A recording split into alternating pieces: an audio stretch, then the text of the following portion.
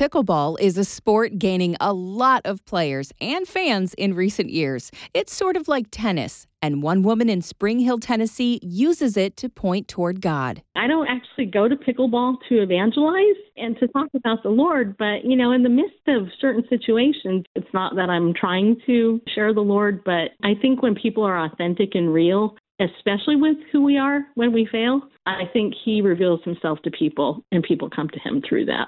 Hi, I'm Billy Branham.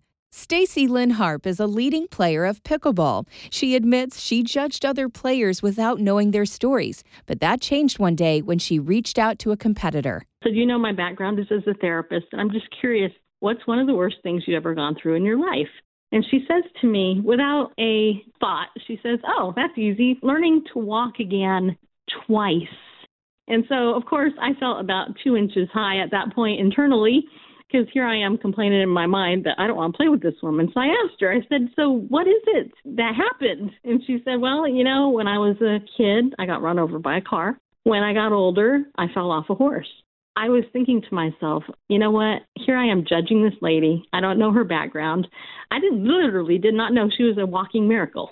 And I decided, I'm going to write down some of these lessons where God was correcting me. And when I set out to write my book, Pickleball Faith, this isn't what I had in mind.